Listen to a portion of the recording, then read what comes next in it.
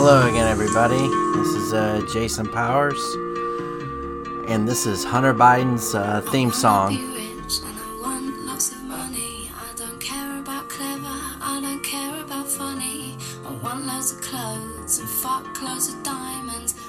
People die while they're trying to find them. And I'll take my clothes off, and it will be shameless, cause everyone knows that's how you get famous. I'll look at the sun and I'll look in the mirror. I'm on the right track, yeah, I'm on to a winner. I don't know what's right and what's real anymore. And I don't know how I'm meant to feel anymore. When do you think it will all become clear?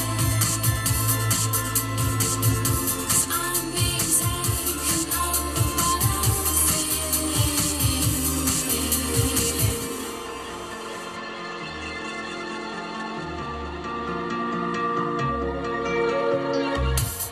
Life's about film stars and less about mothers. It's all about fast cars and cussing each other. But it doesn't matter, cause I'm packing plastic. And that's what makes my life so fucking fantastic. And I am a weapon of massive consumption. And it's not my fault, it's how I'm programmed to function. I look at the sun and I look in the mirror. I'm on the right track, yeah, we're on to a winner. I don't know what's right and what's real anymore. And I don't know how I'm meant to feel anymore. And of course, we know this is Mr. Biden's favorite song. He certainly is packing plastic, and he wants to make his life so effing fantastic. So today, let me turn my mic here so that you can hear me. We're gonna work on the laptop from hell again. I've did some further digging, and I actually got a tip from an anonymous source.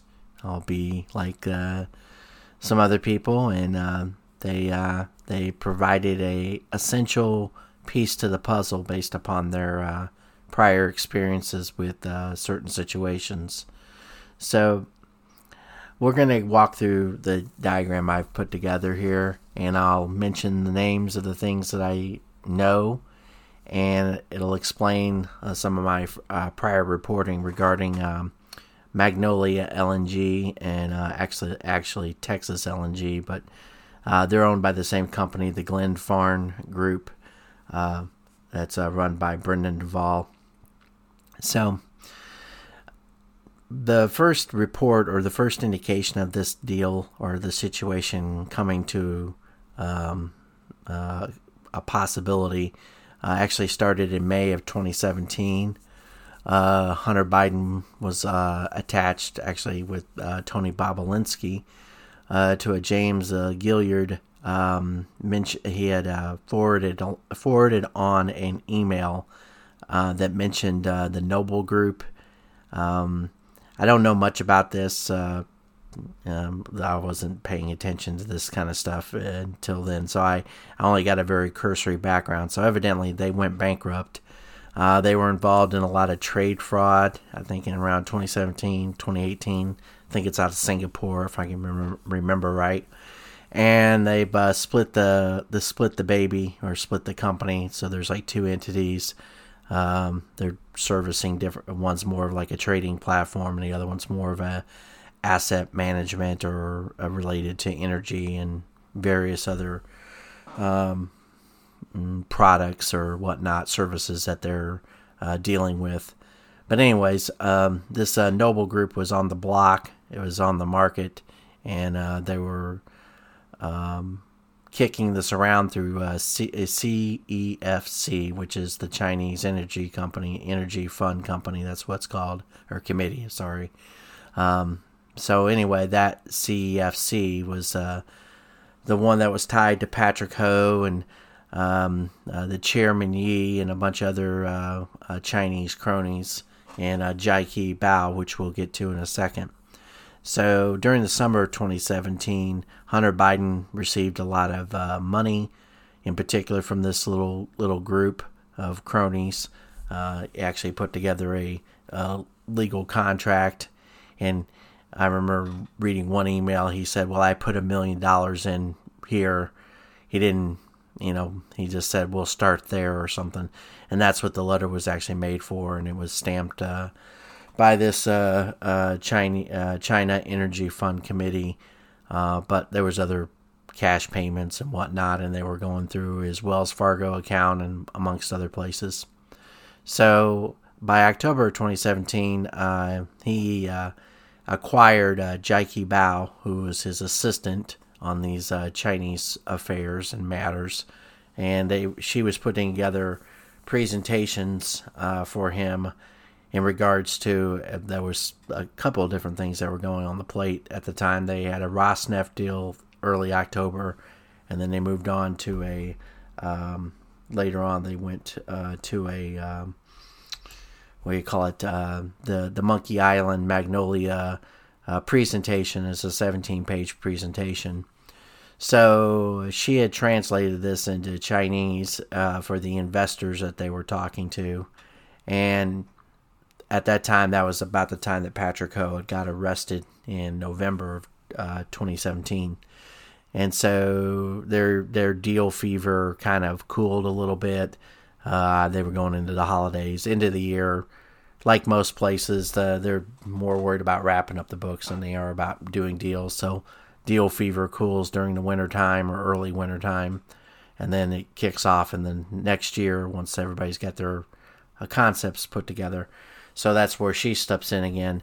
So when she was putting these presentations together, she provided her unsolicited input about which projects she thought were worthwhile to work on, and they were tied specifically to Louisiana. And she did mention Magnolia, and she did mention Louisiana. So in January 2018, she put together like a little summary list of what she wanted to work on with Hunter. So I'm going to read some of this letter. So she wrote this on January 8th at 4:25 in the morning. And she's like, "Happy New Year, Hunter." And let's see here. She was saying, "Enjoying my last day of vacation before going back to work tomorrow." And then she, interesting reading, new thoughts, blah, blah, blah. So she goes on and on page 2 of this email, so she talks about research. She said, "New Year's business idea for Hudson West," which is actually the Hudson West was what was attached to the Monkey Island presentation. So it was Hudson West 3 was this business dealing. So she titles research. "I mentioned to you about the idea of selling research or having Hudson West research publication as a paid service, billable, deliverable to the mothership of any other partners." So we'll skip down here. She says, "I have not forgot to translate my 50 plus page Chinese report on natural gas into English for you. But before the holiday season vacation, I was caught up by one assignment after another task at the office." So, well, I just want to bring that out, that the fact that, translation to Chinese, of course, and on natural gas. So that was something. And then at the very end, she said, "Promise our mini book on natural gas is very comprehensive and practical." Of course, that's what we're looking for. So, at least from their standpoint. And then she goes on, "My personal contact, whom I hope to introduce to you, plus potential deals for Hudson West.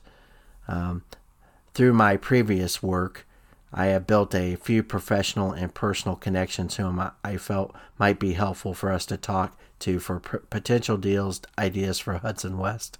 For instance, my family friend, David Eldon, chairman of HSBC Middle East and board of director of Noble Group, might be a person I think you would worth your time to talk to, besides exploring possibility for business collaboration." And then I'll go on here. So The next thing she talks about, she says, same thing with a couple other my contacts in the energy sector, such as Joy Bashwar of Natixis, plus my other Natixis contacts and friends. And we'll get into that in a second here. And then she talks about going through at the very end. So she talks about Noble, HSBC, Natixis, and KLS Diversified for distress energy. And she's got some names next to it. So, getting back to this presentation. So she mentions Natixis. Natixis is it's a French bank. French investment. They're owned. It's a subsidiary of, I forget which one it is. It isn't Societe Generale, though. Societe Generale was, or however you pronounce that, was involved in the deal here, but at a later stage. But anyway, so July of 2018. So this was just 6 months later. Natixis, Apollo, and Sumitomo Mitsui Banking Corporation, which is a Japanese entity, it's one of the three major banks in Japan, were involved in a $700 million debt financing round. And like I said, this was July 2018 for Infragen. Or Infragen is a subsidiary of Glenfarne Group, which is run by Brendan Duval. So they made a $700 million investment in this startup, like I said, debt financing is what they called it, or at least that's the way it's called on Crunchbase. So I don't know all the particulars behind it, but Apollo ran some of the selling of it, the debt, and so on and so forth. But it isn't a small, insignificant amount of money. That's a lot, fairly substantial amount of around there. So that got passed on, and later on, Glenfarne Group and Partners Group, they split the baby with the Infragen, which is located essentially in Chile, Colombia, and Panama.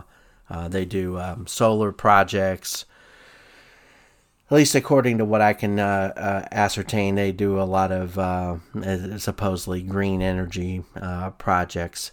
So they're splitting the baby there, and Partners Group and Glenfarne, they did that later on. I think it was ostensibly in late 2019, going into 2020. But they had a structured financing split that was important, at least from my standpoint, to kind of point to.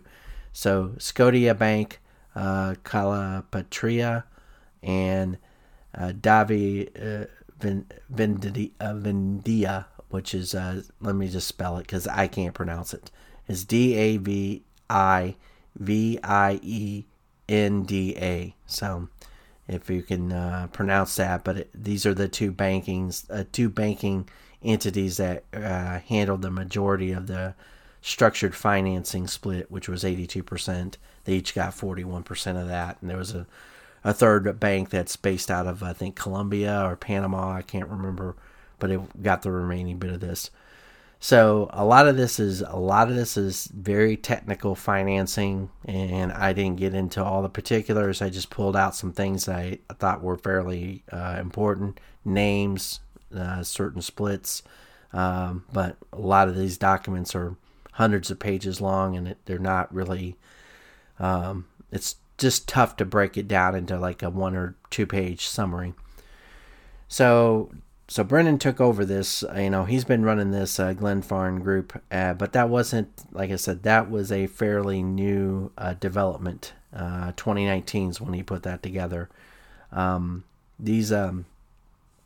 So he took over the distressed sale of Magnolia and Texas LNG in May of 2020, and as I've discussed in my other parts of the reporting, Hunter Biden was it seems very interesting that many of the steps along the way after LNG Limited was basically they pulled their financing. Wall Street pulled the financing there and the people that were the advisors to First Wall Street are, like I said, a federal judge, and also the former director of the CIA.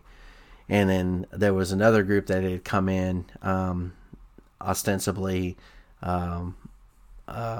representing, a way to be a placeholder, basically they were holding the deal for Glen Farm, and possibly, or they were a part of a third party that was interested in putting in a deal on this particular project, specifically the Magnolia piece. I assume. Sorry, and it's late at night when I'm doing this. So that was a Global Energy Megatrend Limited, which was kind of put together. They actually didn't put together this situation until late 2019 or September, I think it was, and then they tried to come in, and it just so happened that the guy who was the big name on this, or at least the name that was most visible, I won't know if he was the biggest name, according to some of the sources I have, he had been emailing also Hunter Biden. So Biden's connections to all these people is, puts in perspective that this isn't just by accident that this is going on. So anyway, this deal got through Duvall. Now an interesting portion of this is throughout this entire time, this Magnolia and Texas, these projects were represented by K&L Gates as a law firm, and they have some people that are connected back to Hunter Biden, but I don't think that was the primary conduit through this, the way this worked. But K&L had received over $700,000 worth of money for lobbying and doing counsel. They were representing, filings and whatnot. And when it came time for this particular deal to close, this deal closed in June of I think it was June 22nd of 2020. So there was a reporting process that has to go through when you deal with the Department of Energy contracts about change of control, basically who's holding, who is party to this project, and do they understand what they bought, that kind of deal. It goes a little bit more complicated than that, but ostensibly the Department of Energy knew about it. But the filing that the lead lobbyist on this case, somehow or another, he waited 6 months before he made any indication of the change, and it actually was presented to him through one of his cronies, or one of his partners at K&L Gates, who resides in Boston, and shouldn't have had anything to do with the project, at least from what I can tell, because this fellow David here had been on this project since I think 2014 or 2015. So if anyone was going to know anything about the project, he should have known, and he shouldn't have had to be reminded to put in paperwork that most lawyers are very, very, very aware of and do quite quickly, especially when there's something as big as the change of ownership.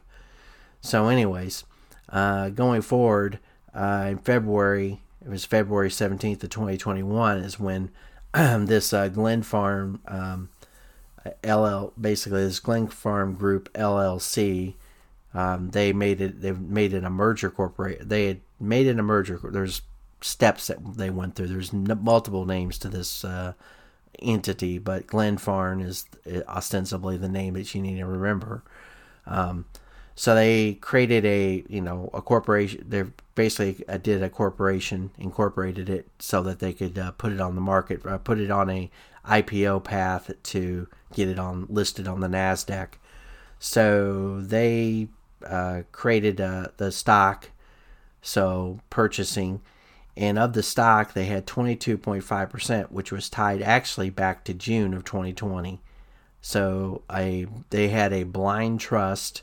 In other words, you don't know who owns this stock, but they put up some money. It wasn't that much, but they did put up money for certain Class A and Class B shares, and they own 22.5% of the company.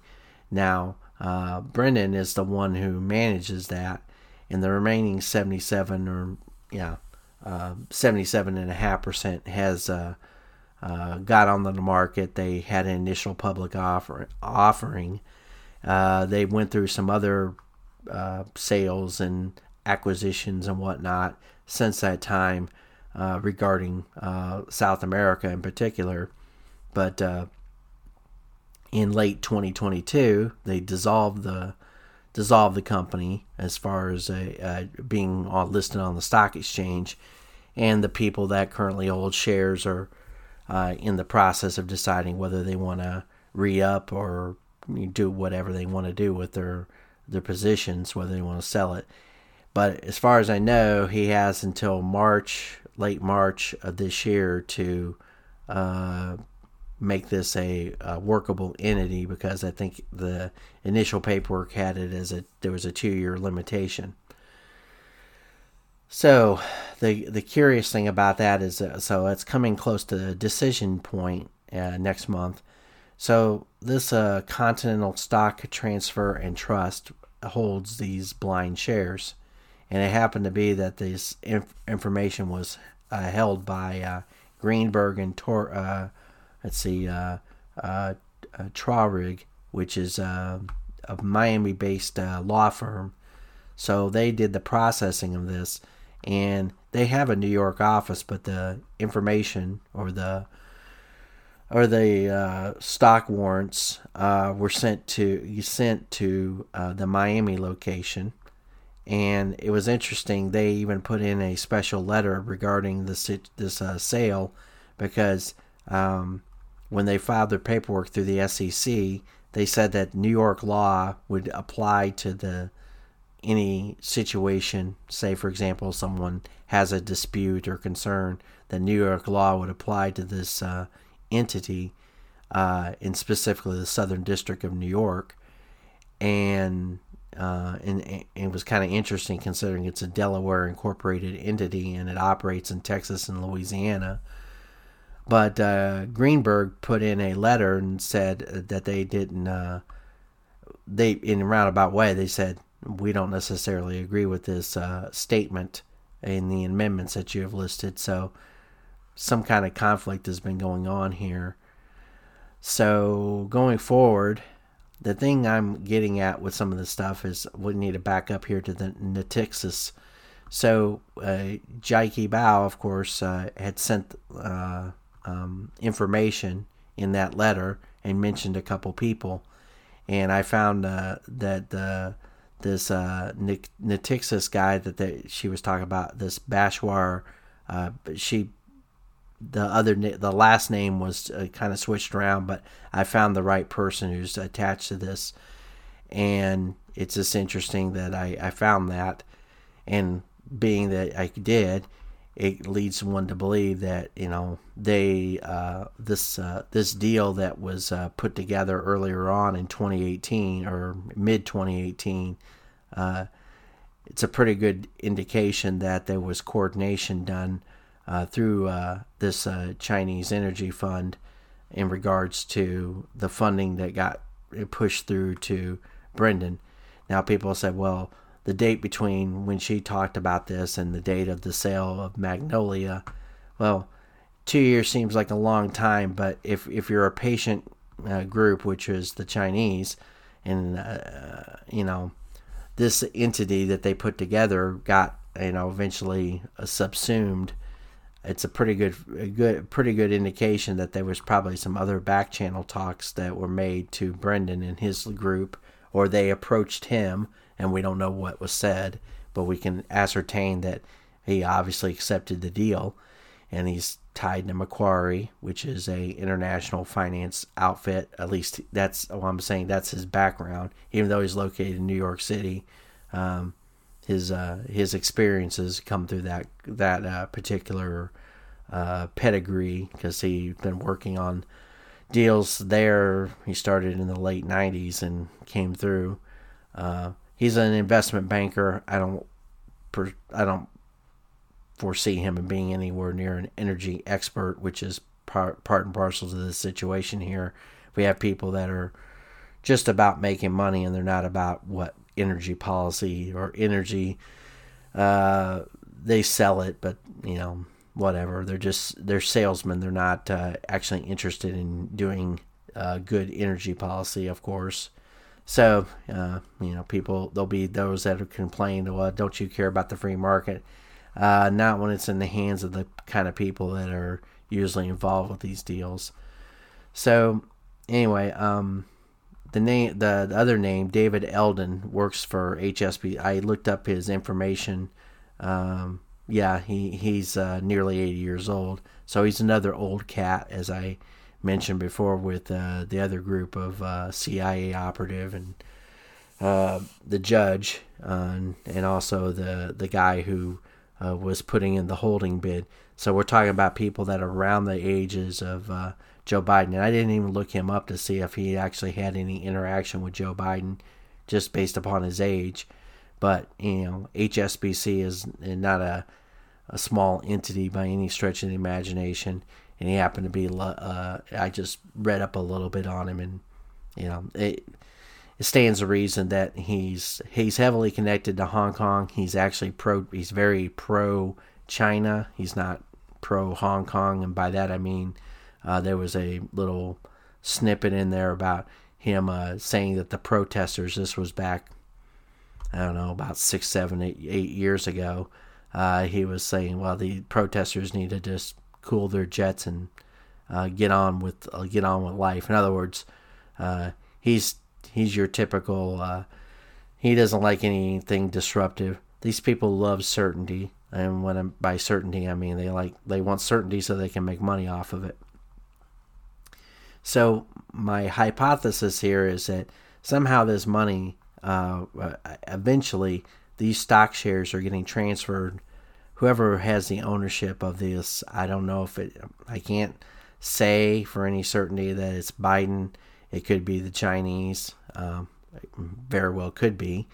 And where these stock shares and a lot of the transactional deals go through, I've kind of got a couple spots based upon Hunter Biden's background, and there was also some other information that I left off.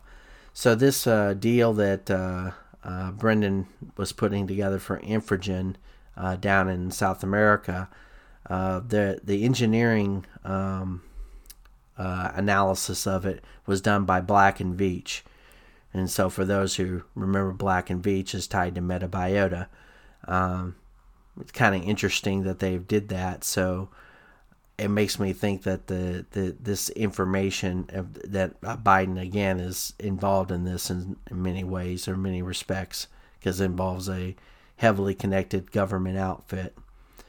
So I'm thinking it's going to be that either Hong Kong, Shanghai, Miami, San Francisco, or Boston. Those are the 5 locations that I have where money would possibly flow through. And I did some mapping of each one of those areas. And of course, for example, there's a slim possibility that the Japanese banks are being used, and consulates are being used in the process as well. So there's a Japanese angle. There's also a Canadian angle that I haven't fleshed out at all, really. But Scotia is located downtown, right across the street from all the major, lead points that I had come up with prior to this. So it makes me wonder if there isn't some connection there. So I'm going to leave it there for now. I think I've talked enough about this. And hopefully you'll appreciate that, this is an ongoing investigation, and we're trying to get to a conclusion, and it might be a while, but I think I'm on the right track here.